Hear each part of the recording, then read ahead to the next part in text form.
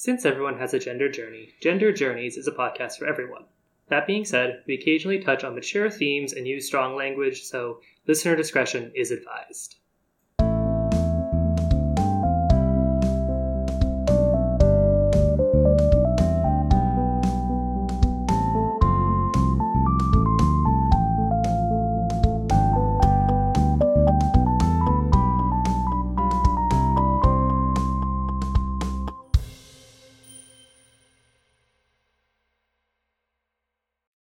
Hey everyone, and welcome back to Gender Journeys, the podcast where we talk about just what the heck gender actually is in context.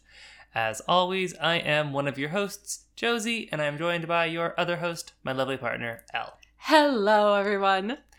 So, what are we talking about on the podcast this week? This week we're going to do something a little different and talk about current events and intersectionality.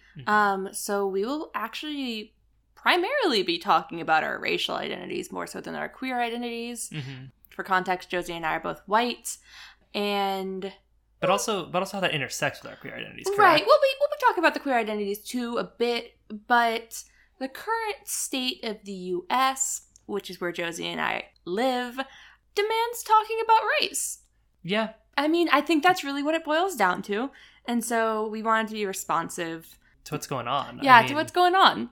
Because there is a lot going on. Oh yeah, there's a lot going on. So I guess also before we get started, there's a couple of considerations we want to go into here. So to start off with a little bit of a content warning, we are going to be talking quite a bit about what would you call it? Like political violence? Political violence, racialized violence, violence in general, scary situations. Yeah. So, if that is something that you are trying to avoid hearing about, maybe I'm not saying skip the episode completely, but just do what you need to do to take care of yourself, to be ready to take in some potentially trying material. This is not a light episode of Gender Journeys. Maybe next week. Maybe next week send us some suggestions. We need something light. We do. We need maybe we'll do D&D part 2. And then to the point of how much is going on in America, for context, we are recording this in the early afternoon on Saturday, the 16th of January. So if anything wild happens on Saturday night or Sunday or Monday, all days that I've heard that there might be some wild plans for, we don't know about that yet. Yeah. Nothing wild has happened thus far this weekend in terms of U.S. politics and U.S. news. Well, I guess the president was impeached, but that was kind of expected.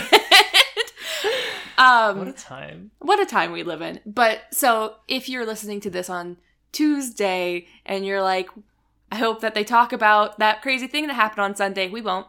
It hasn't happened yet. Also, for context, our cats are losing their goddamn minds. They are. One of our cats is running around and he's yelling. So if you hear him in the background, that's Fergus. Yep, that's Fergs.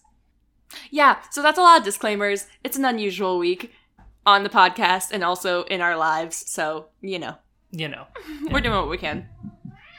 Oh, there he go. Fergus has opinions too. He does. He wants to be heard. He wants to be on the podcast. Come be on the podcast, Babs. Anyway. All right, let's dive into it. I guess we probably then should start with kind of yet more context. What's going on? Like, what do our listeners need to know? Yeah, so I think that the main context, if you are either not in the U.S., so you haven't been keeping up with our news, or you are trying to not follow the U.S. political news, which is very fair, very fair. The main things that we're going to be talking about today are the insurrection that happened at our Capitol a week ago. Was it only a week ago? Was it a week ago, or was it 4 days ago? I have no idea. I have no context. It was January 6th. I do have context. It was January 6th. Okay. It was like... So the insurrection that happened at our Capitol 10 days ago. Just about a week and a half ago. That's the main... That and the fallout from that and the responses to that are the main things we're going to be talking about on this episode. Mm-hmm. And so that event was a hodgepodge of Trump supporters who seemingly just wanted to go protest at the Capitol and tell people to stop the steal was their tagline, because they believe that Trump was elected again when he was not. They have been lied to by a huge group of people, and they think that Biden was not elected.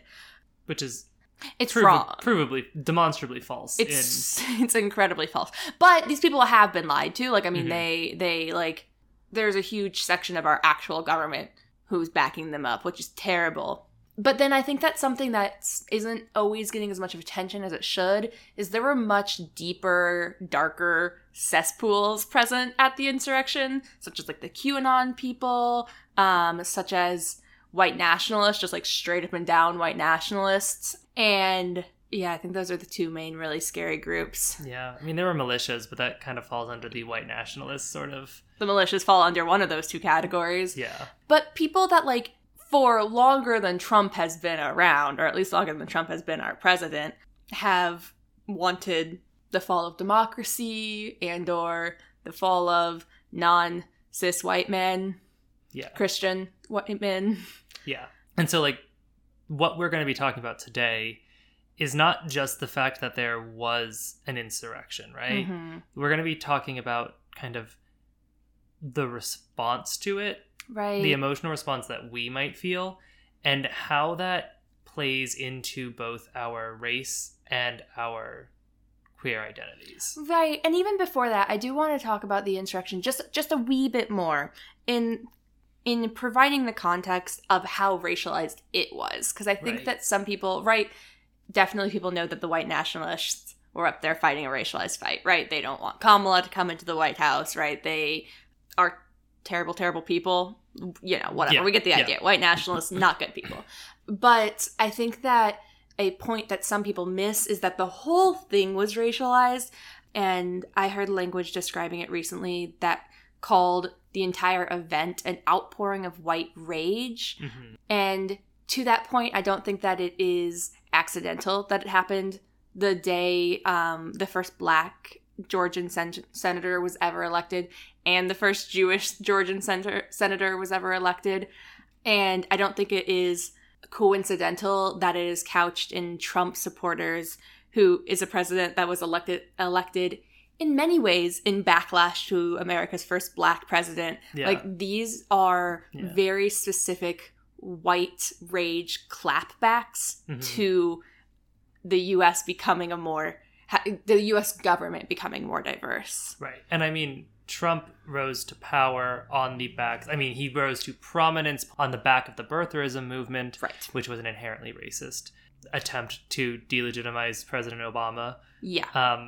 His rhetoric was openly populist and xenophobic and racist, which appealed to people who didn't want there to be a Black president. Right.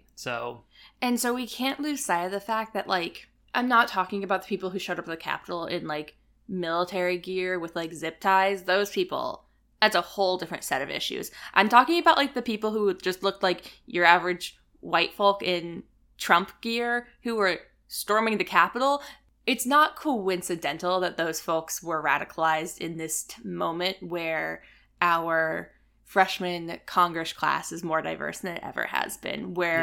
And it's not coincidental that they were radicalized under, again, the president that was America's very loud and very definite answer to our first Black president. Our first, of course, by the way, wildly successful Black president, if I may say so. Mm-hmm. So that is the context. And then something that I've been thinking a lot about this last week and a half, these last 10 days, is how different people are responding to this news and how I'm responding to this news. Because I think that we have to be aware that this news hits different based on your racial identity. Mm-hmm. So something that I've really been noticing in myself and in the white people around me is something that I also got language for in an anti-racist white learning group, which is this reaction to the shock value. So this has definitely been my reaction. It has been the reaction of many white people I've seen around me, which is like, we keep watching the news. Like, we cannot tear our eyes away. We're like, want to know more. We have to understand. We want to like read another article. We want to discuss it. We want to like, we're like, oh my God, like, how could this ever happen? I need more details. I need more information. I need more, like, tell me more. I need to keep engaging with this because I cannot, because it's so shocking. I can't wrap my head around it. I can't wrap my head around it. Obviously, like, shock value is not associated with white people who think this is positive, but it's associated with like white people like myself who are very energized by this. Like, oh my God, how could this happen? I need to learn more about it. I need to do something. What can I do? What can I do? Like, I need to do something. And that is couched deeply in this idea that it is happening somewhere else to somebody else, that it is not a direct threat to me. And that is deeply rooted in my white privilege. And that is important to recognize, because then you have to recognize that not everybody's experiencing it that way. Right. And so, like, for the sake of context and the discussion, what kinds of people might not be experiencing that way? Non-white people. Yeah, that makes sense. So, like, I think from conversations I've had with my non-white colleagues, it's very valid to just not want to talk about this shit. Like, because it's scary in a different way. It's scary in a tiring way. It's scary in a enraging way. It's scary in a not energizing way. Right. I can't speak for non-white people. I don't know. These are just some of the like concepts that have come up because I work in a very diverse workplace. And that's been hard for me, especially as a leader on a team of 8, on which there are 3 white people, myself included, because I want to come to work every day and be like, did you see the latest news? Did you do this? Have you read this article? Like, let me discuss. But that's not necessarily the most constructive way forward. It's not the most constructive, nor is the most kind to my colleagues of color who might be having a very different experience, who probably are having a very different experience. Right. And so I kind of think that I mostly know the answer to this question, but maybe I don't. But I'm sure that there are some listeners who might be having this question too, with, you know, I'm queer. This was scary for me too. Like, Trump has done a lot of pretty vile anti-queer stuff along with all of his pretty vile racist stuff. And like, it's not like the people who stormed the Capitol are necessarily super well informed about gender identity. One of them had a pride flag. One of them did have a pride flag, and that was shocking. That was quite disappointing. But yeah, so like, where is that intersection come in? Yeah, so I think that is a really interesting intersection, and it does definitely change some of the way that we can think about this.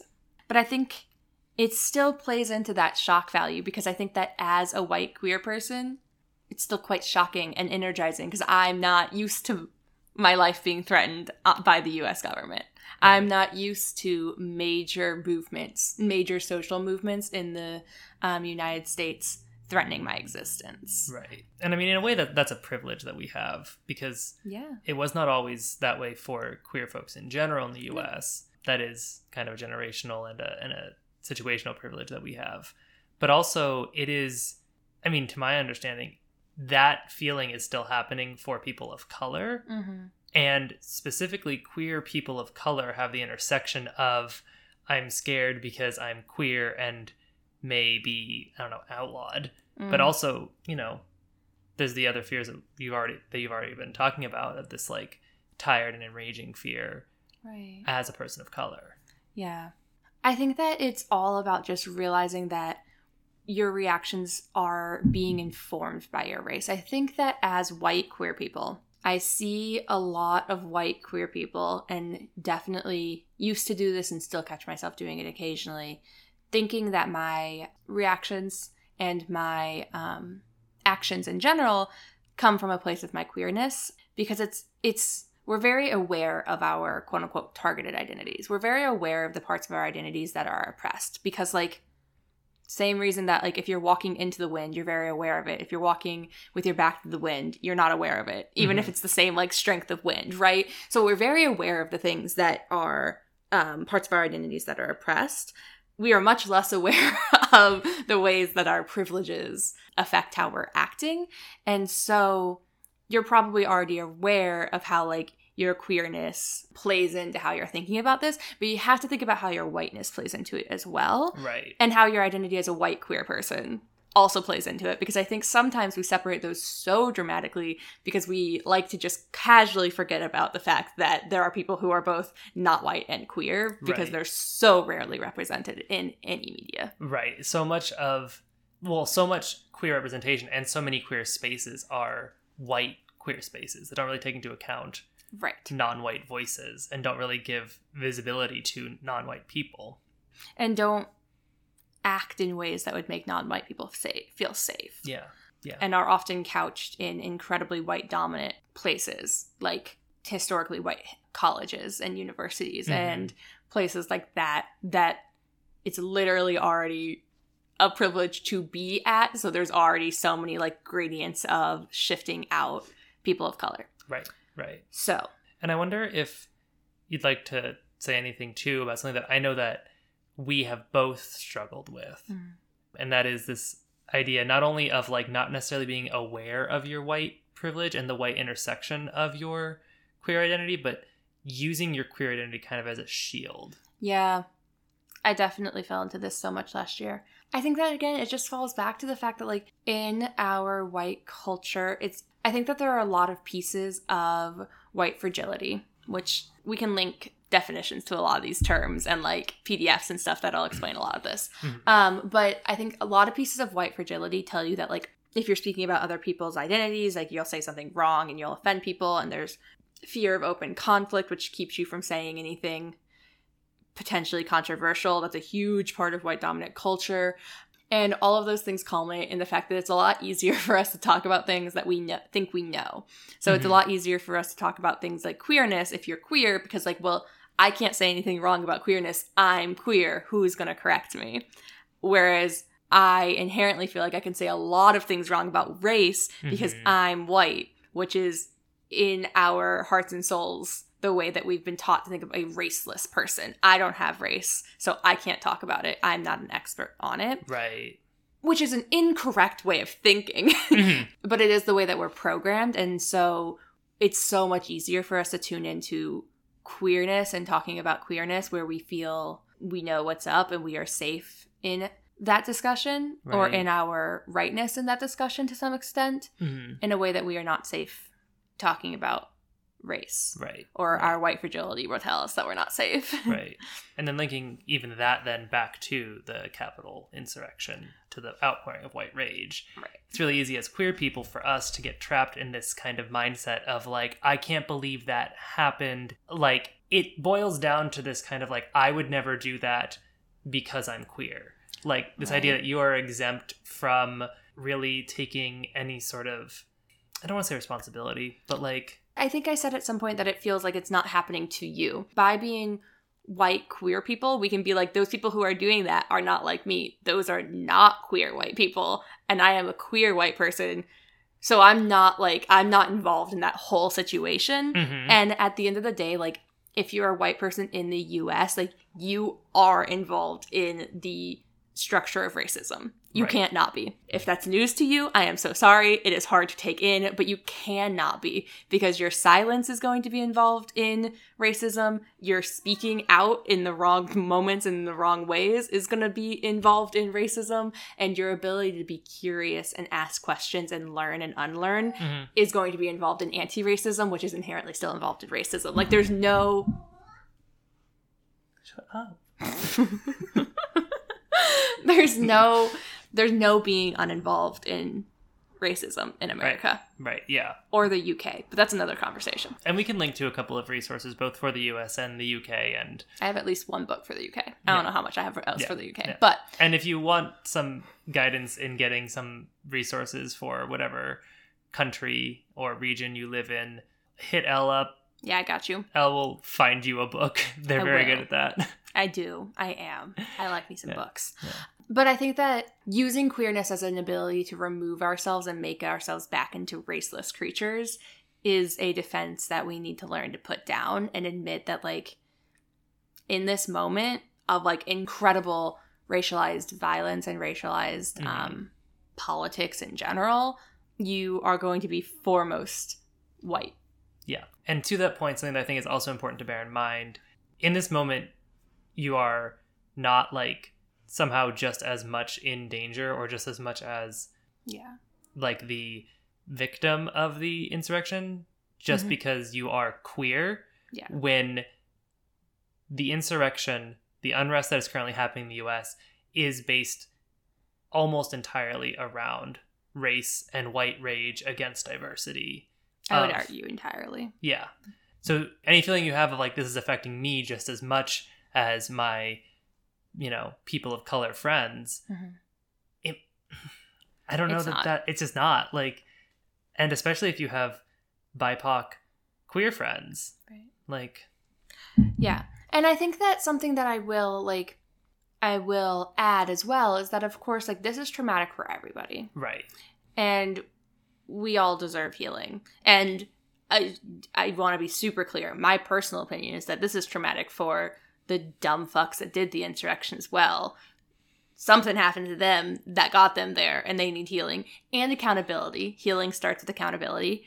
But this is traumatic for every single person that's living through it. And I think that the important thing is to remember that, like, we are all experiencing trauma and we're all experiencing it differently. And your coping skills may harm people around you. So I'll bring it back to my example of, like, I just need to keep taking in information. I need to keep learning. I need to keep understanding. That is how I am coping. And if I bring that to my mixed race group of people, which is my team, and then just keep doing that coping mechanism, that can be harming people around me in a way that white people aren't often held accountable for. Especially as a white person in the position of leadership, I likely wouldn't be held accountable for that. And so I need to hold myself accountable for it, and I need to be aware that, like, another part of the white dominant culture is the fact that we feel like everybody's having an experience just like us.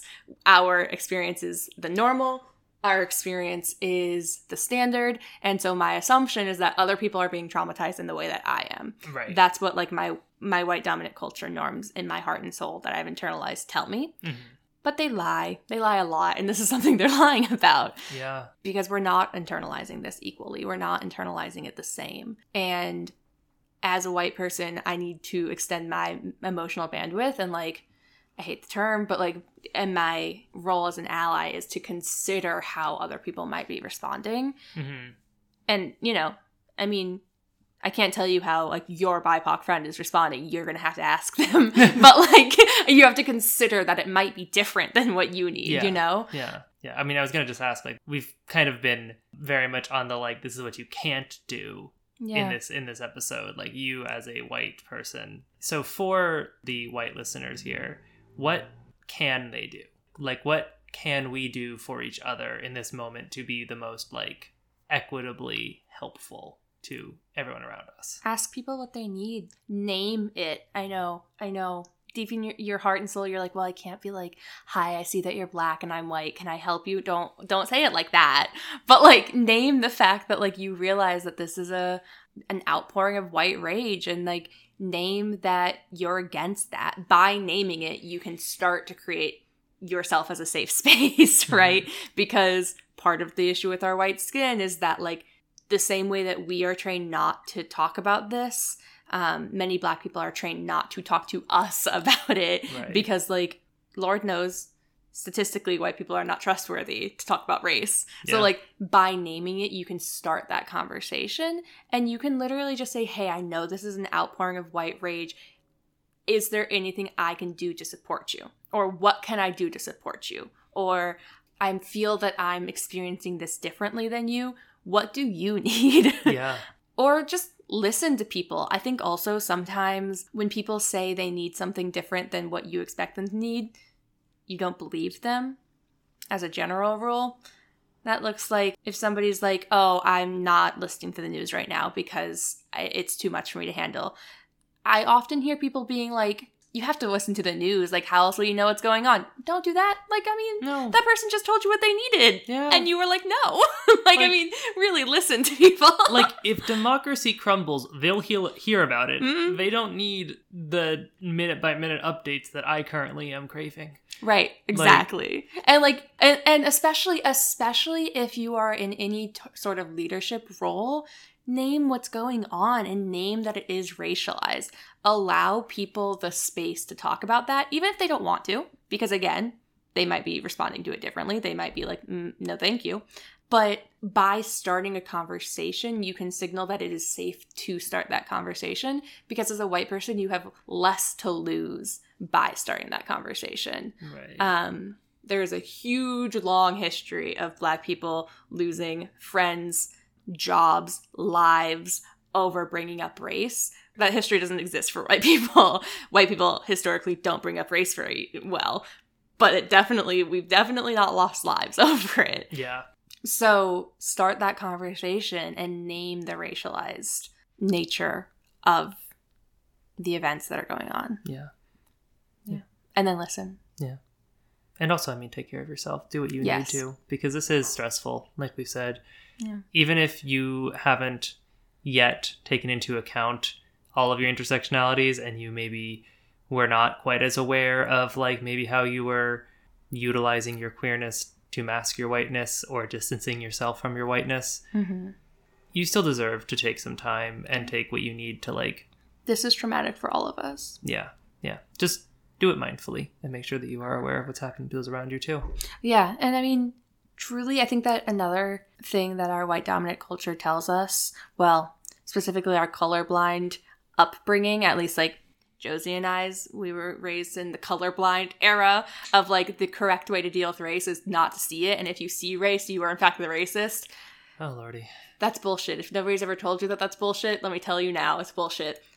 So also another thing you can do is like take stock of what the racial identities of people around you are. If everybody around you is white in this moment, maybe consider why that's true. And then realize that like you can then be more free to talk about your queerness, be more free to talk about how you're struggling with this. But if there are people with other intersecting identities that might be responding to this differently, maybe don't make your concerns as a white person the loudest and the most demanding of attention in a mixed race space after an outpouring of white rage. Because then you're making your BIPOC colleagues or friends or family members deal with their own emotions on the outpouring of white rage that's happening in our country, and then take care of your white fragility. And that's just the history books right there. Like we're trying to stop that. Right. Literally what we're trying to do is stop doing that. Yep. So, I mean, it's okay to be like, to look around and be like, this is a mixed race group of people, and so I'm not going to have that conversation right now. Or I'm going to speak differently, or I'm going to listen a bit more, but still speak up. Being silent just because there's a Black person in the room is not the way to go. That is not it. That is not what I'm saying. Yeah. So, yeah. And I mean, again, like, I want to be super clear, like, everybody's being traumatized by this. Do what you need to do to take care of yourself, and don't feel bad if you like, you know, if your best friend is a BIPOC person and you are crying to them about your traumatic experience with this. That's fine too. Like, I mean, there are individual moments, like, you know your people, but just like realize that people might be internalizing this differently than you based on race. Yeah. All right. I think that's where we're going to wrap it up for this week's episode of Gender Journeys, the podcast where we talk about just what the heck gender actually is in context. As always, I am one of your hosts, Josie, and I am joined by your other host, my lovely partner, Elle. Bye, y'all. And until next week, just keep thinking about it.